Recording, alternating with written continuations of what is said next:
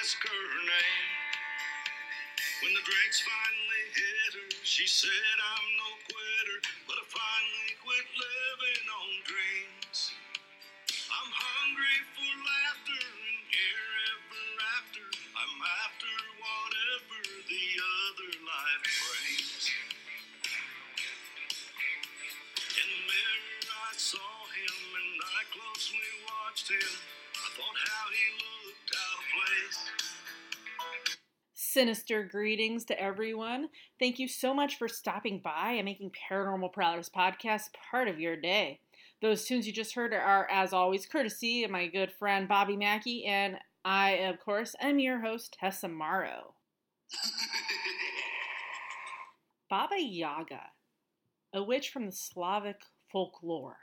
She's an ogre of a woman, often described as being very tall, deformed with the boniest of legs, iron teeth, a severely crooked nose, and the deadest upon deadest eyes. You think a shark eyes are bad?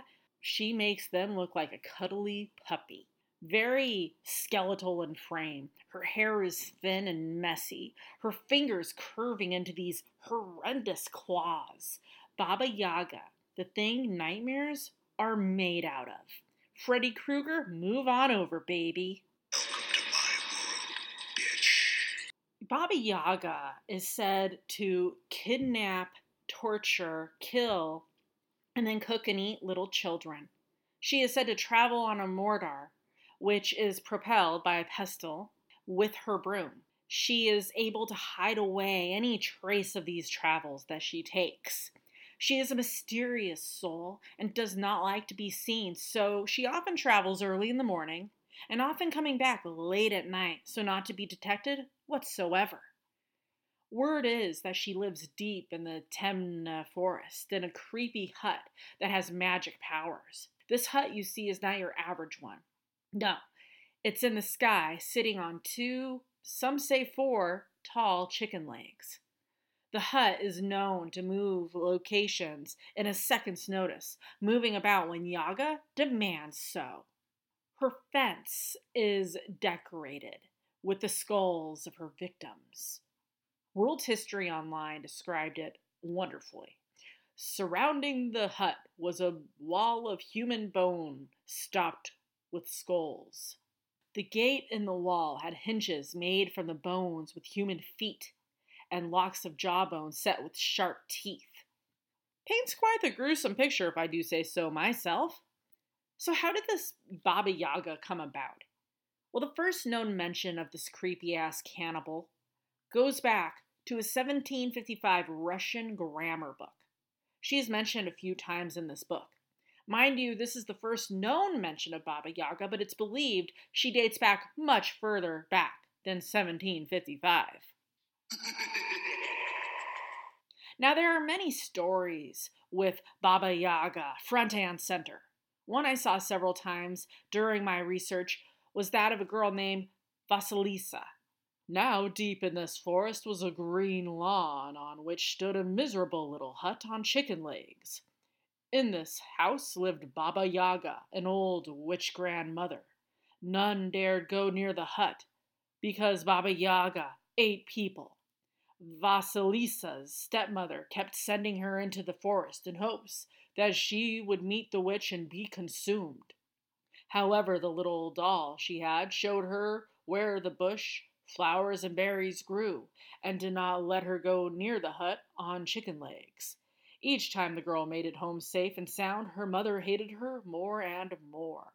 So, from what I saw in this book, Vasilisa was a young girl, born into a home of pure and utter love and happiness. She simply adored her mother and father, and she was so grateful to have such amazing parents in her life. And she, of course, was the light in their eye, the spring in their step, their pride and joy. Well, sadly, when she's still a child, she's only 8, mind you, this poor young girl's mother falls deathly ill. And while on her deathbed, she gives her daughter this unique doll. She tells her sweet child that this doll will always be there for you and help you through the toughest of times in your life. However, yes, there's a fancy butt involved. In order for this to happen, she always needed to have this doll on her. And no one, not a single soul, can know about the doll's very existence. It was definitely like a top secret type of thing for sure. And I'm sure for a child that must have been very hard. But kudos to Vasilisa. Well, when she needed help and guidance from the doll, she had to gift it with presents and offerings like food, water, and other types of gifts. With her mother gone, her world understandably crashes. The normalcy, well, that's gone forever. Left on a one-way trip, never to return. She is crushed and absolutely devastated. She's only 8. She cannot comprehend that mom is gone. Things get horrendously worse when, for reasons unknown, her father marries this hideous wench of a woman. She's horrible. She definitely makes this a definite Cinderella situation. The stepmother has 2 daughters of her own, and instead of welcoming this young child who just lost her mother, by the way, into their home, they make her life a living hell. Dad, he's often gone on traveling trips. Vasilisa, let's just put it, is this gorgeous, beautiful, and friendly gal. And the stepsisters, they're plain, easy to miss, extremely bitchy, moody, vengeful, and they look down on everybody, including Vasilisa. To them, she was just trash, nothing more. Not worth the spit to say her name. They turned her into their personal slave, forcing her to do their chores and things that you would think that a young girl would not be able to achieve, at least not easily, and some downright impossible. Now, thanks to her doll, she was able to get through these hard times, just like her sweet mother promised. This, of course, made the horrid stepmother and the full of hate stepsisters seething with anger and disgust. Well, soon the 3 ladies are of age where it's appropriate for suitors to come and ask for their hand in marriage. Well, men, they sure come around, but not for the 2 mean sisters, but for the hand and the attention of Vasilisa. No shocker there. Vasilisa? Be married before her own daughters? Oh, please, don't insult me. The stepmother thinks not. She said no every single time. No, no, no. The only way she would say yes is if her own daughters married first, which the chances of that happening was slim to none. Forget the fact that they were plain as a piece of school-ruled paper, but their attitudes and look on life and the way they treated others, well, that was extremely toxic. What man would want to marry that? What sane man, anyways? When this does not happen, the marriage of her horrible daughters, or their lack of, this is when the desperate stepmother tries to hatch this evil plan of meeting to take place, some sort of encounter between Vasilisa and Baba Yaga. She demands the girl venture into the doomed woods and find Baba Yaga and ask her for fire. The young girl, who did not like confrontation and respected her elders even if they were mean stepmothers, did as she was told and set foot into the forest. I mean, what a sadistic plan. Trying to send this girl off into the woods where this cannibal witch awaits. I mean, yikes. That's pretty rough. So, Vasilisa eventually makes it to this hut on chicken legs, and upon her arrival, Baba Yaga is angry. Scratch that, my friends. She is furious to find an intruder there. Though she looks like she could make for a delicious meal, she still nonetheless is an intruder. And that alone made Yaga's blood boil. She demands to know why the girl's trespassing on her land, and she responds, "I need fire for my home." I'm sure at this point the girl is clutching onto the doll her mother gave her with dear life. Baba Yaga, with hate in her heart, tells the girl she will give her what she asks for if she does some things around the hut and property. She requests things like Vasilisa's stepmother and stepsisters that a young girl would not be able to complete. Just not possible. Harsh and impossible, long and grueling, strenuous tasks that even for a grown man who is in his best fit prime years would be hard for him to do. But with the help of the doll, Vasilisa completes every single damn demand that the witch tells her to do. While Baba Yaga would have much preferred to enjoy Vasilisa in some type of hearty stew or perhaps a roast with potatoes and veggies, she is a witch of her word and she lets the young girl go back to whence she came, but not before gifting her with what she seeked. In her bony, skeletal, outstretched hands with gnarly claws, she hands to Vasilisa that of a human skull. Baba Yaga assures the girl that within the skull is the fire that she had asked for. She makes her way through the forest and back to her home, a place she never really truly considered home, let's just be honest, but just a place that she laid her head upon. Well, upon her return, she sees that her stepmother and stepsisters are beyond furious. She did what she was told. She came back with what she was asked to bring, and yet they are beyond mad. They thought she perished long ago, as she had not come back for quite some time. Her go ask something for Baba Yaga and return all these days or whatever time she was, gone later? Impossible. How did this happen? Her father is on one of his business trips and he's not around.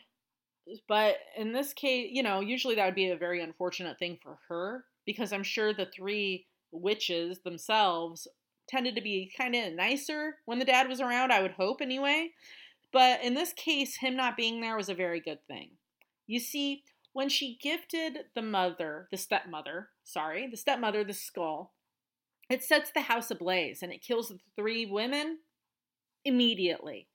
There's no mourning here. Vasilisa escapes. She is not injured. Free from the evil reign of her stepmother and stepsister, she is free to do what she pleases and to go where she pleases, and not to have to do these horrendous chores. And let's be brutally honest, being harassed on a daily basis.